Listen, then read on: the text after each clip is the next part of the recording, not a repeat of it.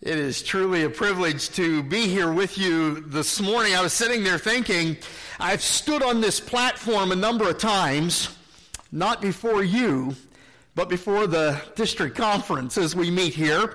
And for a lot of years, I have served as the district treasurer in the Western Pennsylvania District of the Wesleyan Church. And so I've given treasurer's reports from this platform, but it's my privilege this morning to be here in a concerted effort between Overflow Church, Hyde Wesleyan Church, and Beech Creek Wesleyan Church as we look at the next steps where God is leading us. I want to say thank you to all of you this morning. Hyde Wesleyan Church, you are amazing. As I was sitting there, I was thinking just a little while ago, the fabric of our district would look so different if Hyde Wesleyan was not here and not leading the way, not only now, but leading the way in missions. You are the iron that sharpens iron. I was sitting there thinking, there would not be the well in Phillipsburg if it were not for Hyde Wesleyan Church. There would not be Overflow Church in Altoona if it were not for you and your faithfulness partnering together in the work of God. And I just want to say thank you. I love your pastor. He's one of the greatest guys in our district, and he is one of those iron guys that sharpens iron, and I count it a true privilege to serve together with Pastor Bob, and I'm grateful for him at Beech Creek this morning as he's challenging the folks there. Now, I have to tell you, this is weird. And we preachers get into our own ruts and into our own schemes. Somebody would say that it might even be odd that we're out in these places. We get comfortable in our own pulpits. We get comfortable in our own settings. And for these few weeks, we are kind of kicked out of our comfort zone. Last week was way out of my comfort zone as I went to Altoona and shared with the folks at Overflow. God is doing something amazing at Overflow Church. And there are great things that are growing out of the church plant that's there. Kind of reminds me of the guy that was named Odd. Did you hear about him? His mom and dad, when he was born, thought he was just a little guy. I'm a walker, and so I'll be all over the place this morning. His name was Odd, and he went through life the brunt of bullying, I guess we would call it today. And wherever he went, everybody would make fun of him because his name was Odd. As he grew in life, he had been the brunt of joke here and there and everywhere. And as he got later in life, it came to the place where he said, when I die, I don't want my name anywhere remotely put on my tombstone. And so the inevitable happened. Odd died. And so when Odd died, his family honored his wishes, and all they put on his tombstone was the date of his birth and the date of his death. They erected it there in the cemetery. And while it was there, people would walk through the cemetery, and I enjoy looking at tombstones and some of the epitaphs that get written thereon. People would walk through the cemetery, and as they would walk through the cemetery, they would point at that stone, and here's what they would say: "That's odd." And so even in death, without his name, it couldn't get away from that designation. This is weird, being out of our comfort zones, but it is incredibly good for Richard, for myself, for Pastor Bob, and for Sam Scribe. Sam was at Beech Creek last week. Sam is one of you, and Sam just challenged the people in a marvelous and in a wonderful way. We're talking about 290,000 reasons. It's the unchurched in a 6-county area: Blair County, Center County, Clearfield County, Clinton County, Indiana County, and Huntington County. Recently, we were on a vision tour with the district, and as we walked the mall in Erie, Pennsylvania, the Mill Creek Mall, we were there for lunch.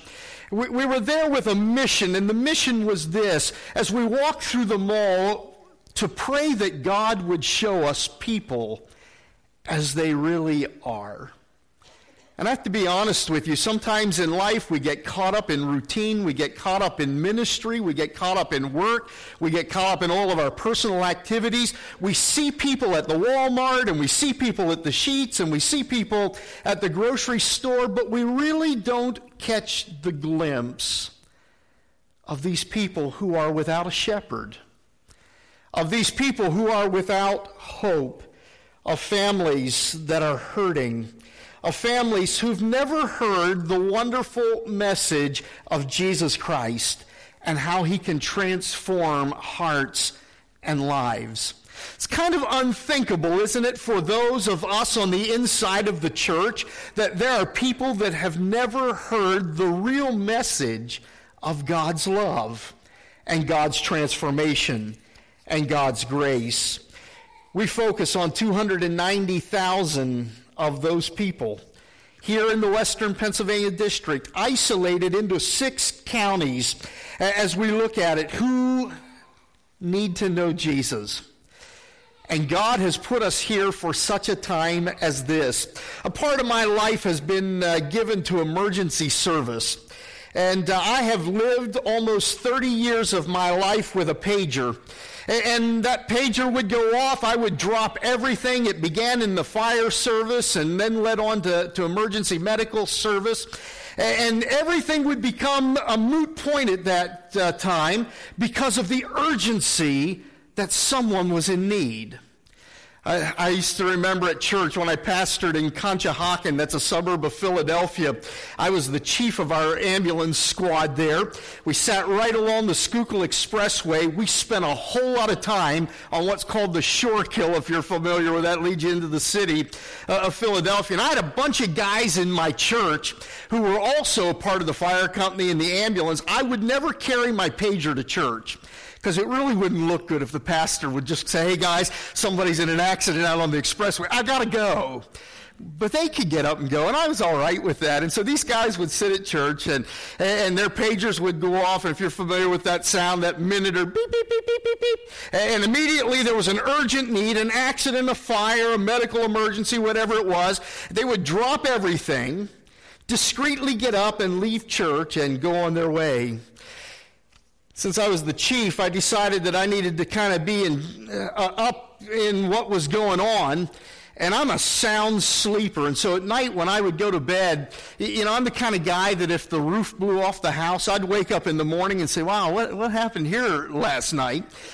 And so the ambulance company bought me an amplified charger. That was so I would hear it in the night. And so it would go off 10 times louder than normal when you plugged it into this thing.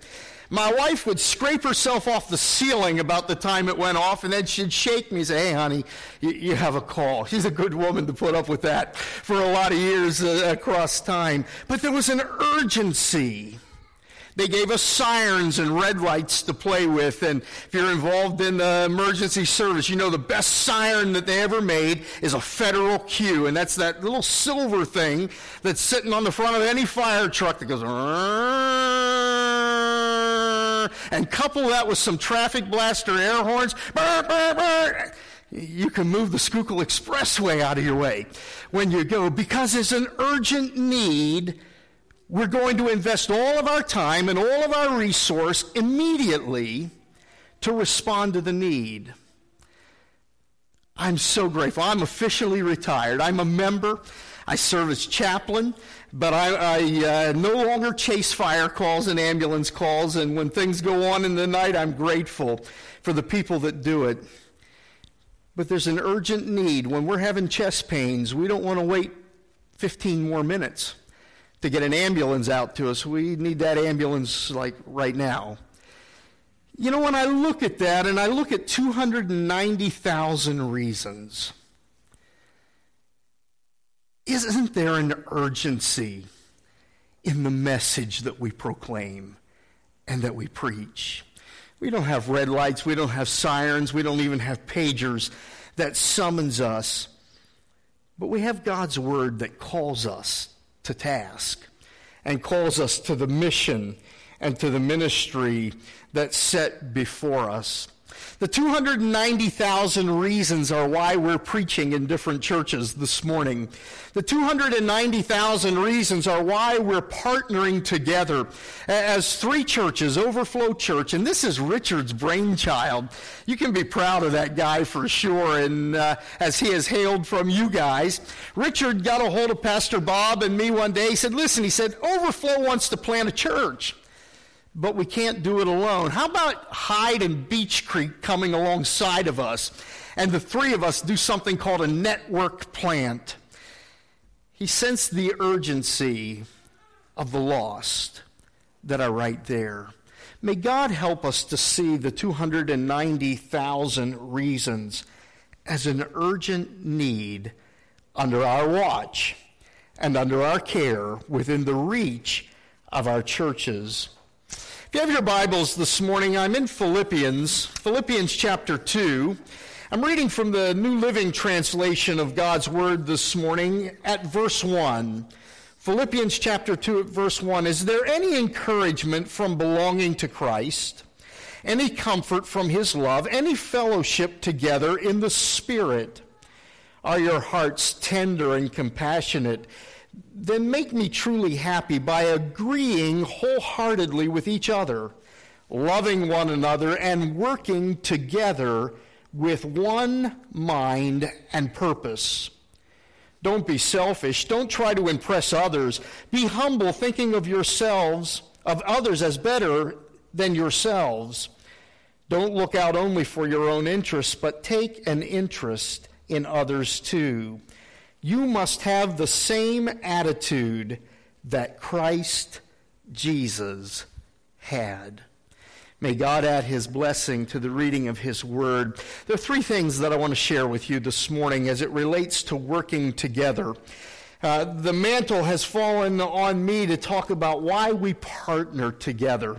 Why work together to advance the kingdom of Christ? Why work together to advance the mission that God has given to us? And I think if we're going to work together, the very first place that we need to start is to recognize that God has a plan. God has a plan for the 290,000 reasons that we look at, who are lost, who are unchurched. And God's plan is this: salvation. God's plan comes through Jesus Christ, our Lord. Not long ago, we celebrated Easter, and as we've been studying at our church some of the post-Easter resurrection appearances of Christ, one of the things that I find very, very, very, very interesting is this: that in all of those post-resurrection appearances of Christ, there's a commission that goes with it.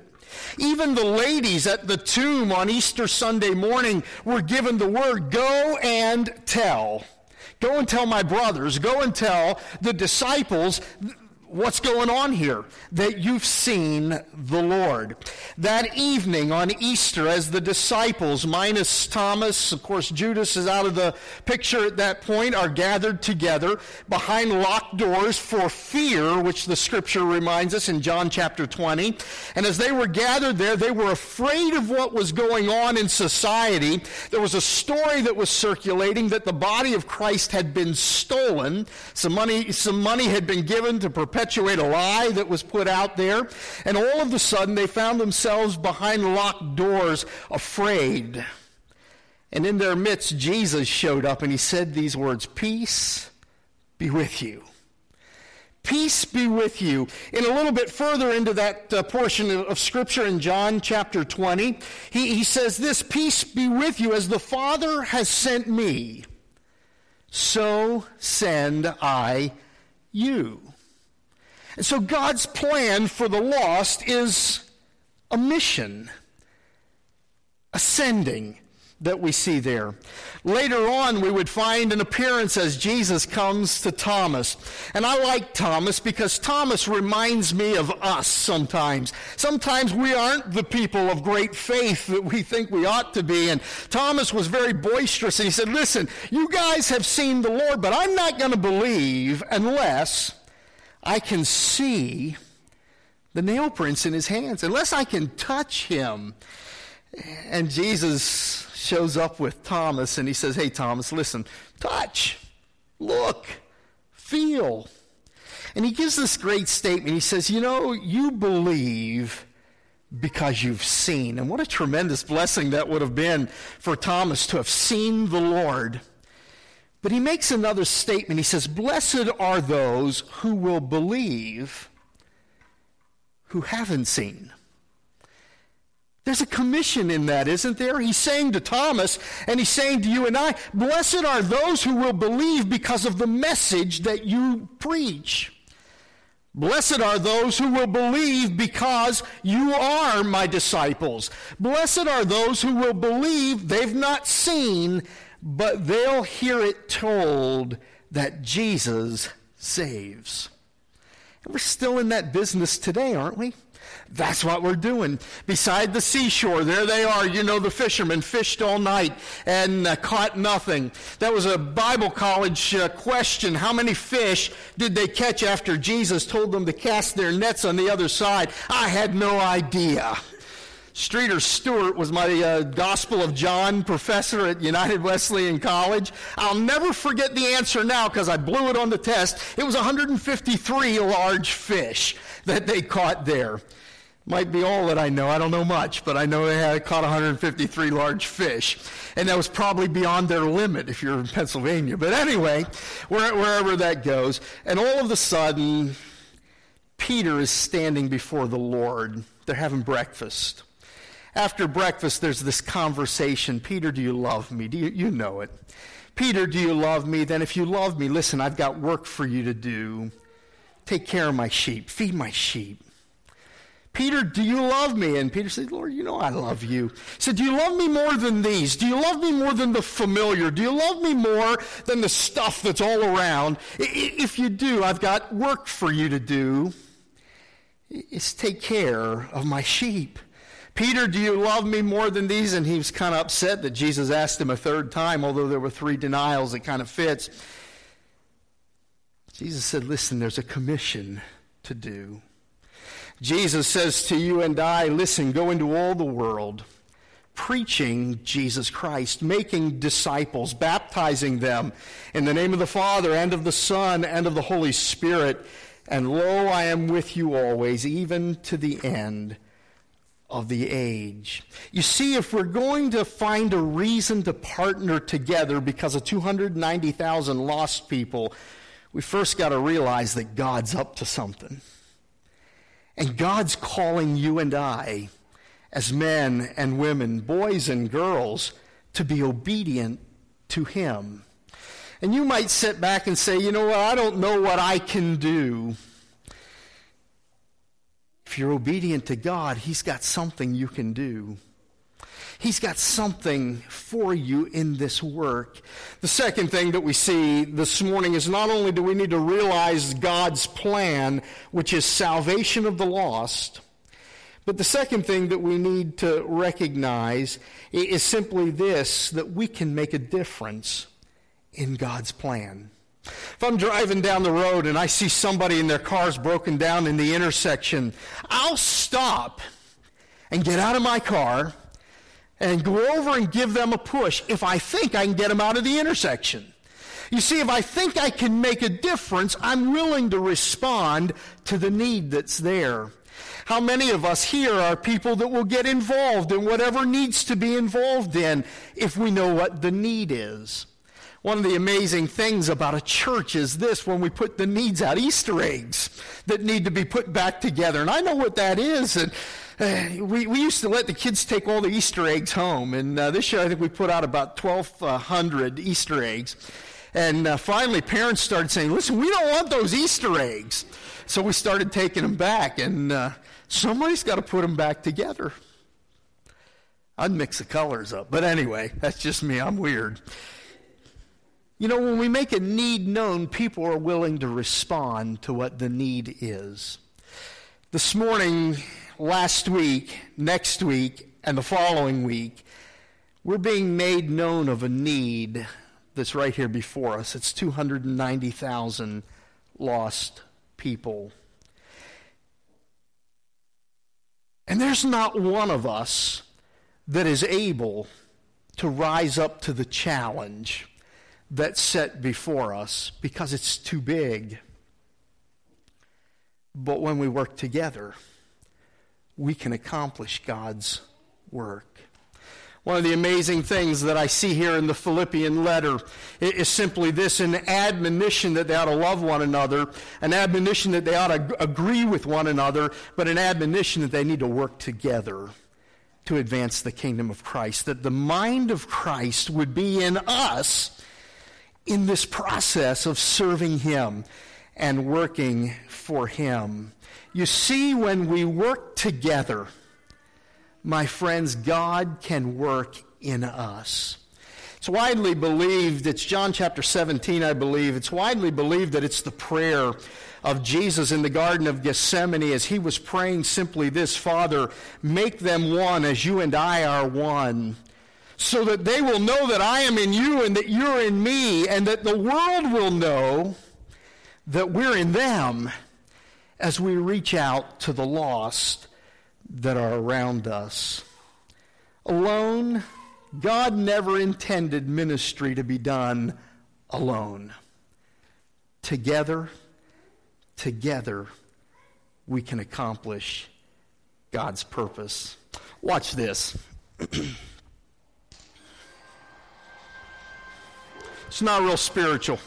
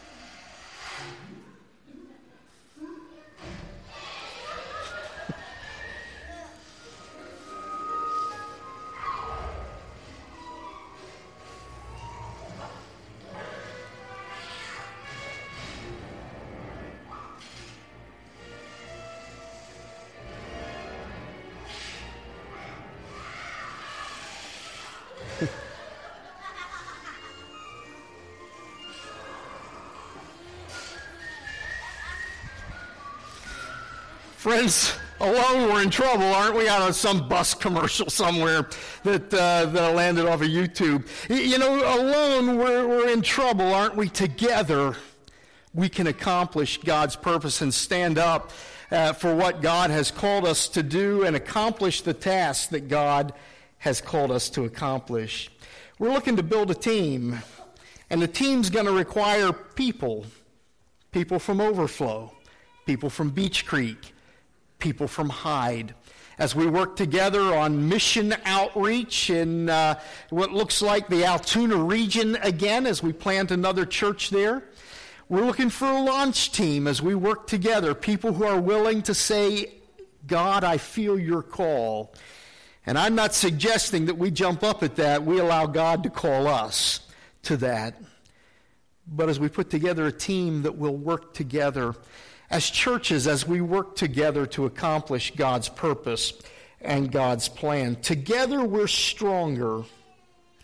Together we can accomplish more. Together we're unified. I have to tell you, when Pastor Richard called me and said, Alan, I want to talk to you about a network plant where Hyde and Beech Creek and Overflow can work together, I knew all the right answers to say because I knew that God wants us to multiply. And I know that God wants us to reach out to the lost. And I know these 290,000 reasons that are before us. But can I tell you, in the depths of my heart, I was scared to death.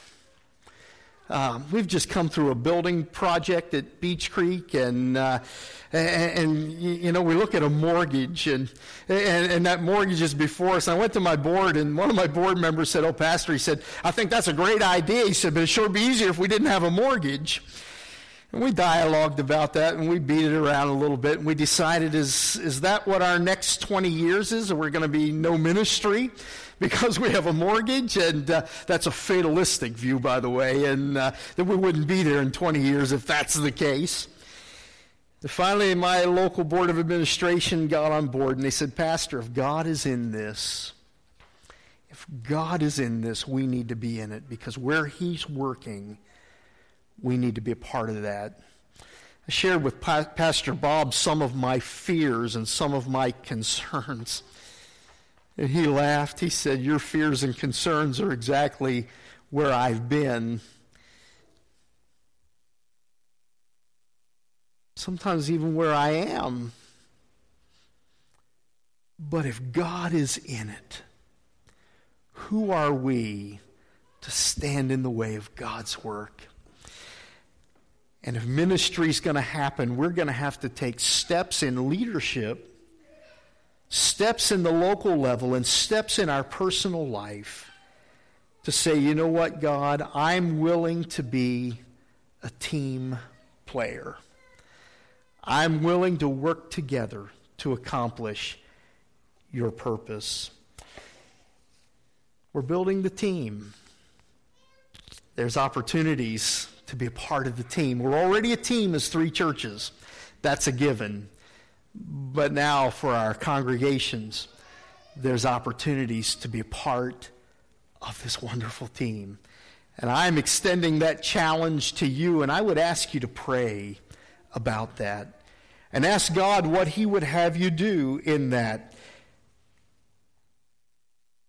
And as we pray earnestly, I believe God will minister and speak to our hearts and lead us and call us. There's a third thing, and I want to give it to you quickly this morning. We don't do this alone. If we seem to think that we can accomplish God's work just because we get together, as good as that is, and as uplifting as that is, and as wholesome as that is, my friends, we need to rely on the power of God's Spirit. Jesus told his disciples, listen, you are going to be witnesses for me. You're going to be witnesses right here at home. You're going to be witnesses across the street. You're going to be witnesses across town. You're going to be witnesses to the uttermost parts of the earth. But wait, tarry in Jerusalem, he said, until you receive the power that's coming from on high, the power of the Holy Spirit of God. And when you receive the Spirit of God, you will accomplish God's work. They were together, 120 of them, on the day of Pentecost, gathered in the room together there in a prayer meeting. When the power of God was poured out upon them, and as cloven tongues of fire settled upon them, a mighty wind that shook the place, there was no mistake that God had showed up in that moment and in that place. Peter began to preach, and as he began to preach, the Scripture reminds us that there were those who were pricked in their heart. They were pierced by the message of Jesus Christ, crucified, buried, and risen again. They were pierced by the message of transformation. And by the end of the day on that first Pentecost, 120 believers who were gathered together in oneness, who were working together under the power of the Holy Spirit, saw 3,000 converts in that day. By the end of the day, 3,120. As you follow through Acts, and I don't know if you're a fan of AD. I've been watching that on Sunday nights and DVRing it. And last Sunday night was the Pentecost, and it's going to be on for nights yet to come. NBC tonight at 9 o'clock, and following the Scripture pretty closely. But when God shows up, amazing stuff happens. And so we're not only looking to build a team of people, we are looking to build a team in conjunction, in submission to the Spirit of God. Because friends, if we're going to reach or make a dent in the 290,000 unchurched, it's not going to be by might nor by power, but by the Spirit of the living God at work in his believers as we work together to advance the kingdom. I'd like to pray for you this morning in closing. And I would like to ask God just to begin to speak to us as we build the team. God needs a few good men and women. And Hyde, you've got some good men and women. And let's pray that God will identify for us what he would have us do. Almighty God, we are so grateful for the opportunity to share here this morning. And Father, from the very onset of this service, we have felt you in our midst. God, you are here. And Lord, as we have worshiped you, and now as we have had opportunity to share your word, Father, I pray first of all that you would give us a heart to see the 290,000 reasons as they are, lost and separated from God. And Father, I pray that you would spark within our hearts the calling that you have given to the disciples, to men and women throughout the centuries, to get involved in the work of God. Father, together, we can accomplish your task. But Lord, I pray that you would help us to be submissive to the Spirit of God, because it's only through your Spirit that ministry happens. Father, you see us here this morning. Will you speak to our hearts? Father, will you challenge us? It might seem odd and it might seem weird, because we might have to step out of our comfort zone to see the work of God accomplished. But Lord, give us hearts that are willing to say yes as you lead and as you move among us. Father, will you bless this congregation abundantly this morning? Thank you, Lord, for this church and all that it means in our district and even to the uttermost parts of the earth. We pray this in Christ's name. Amen.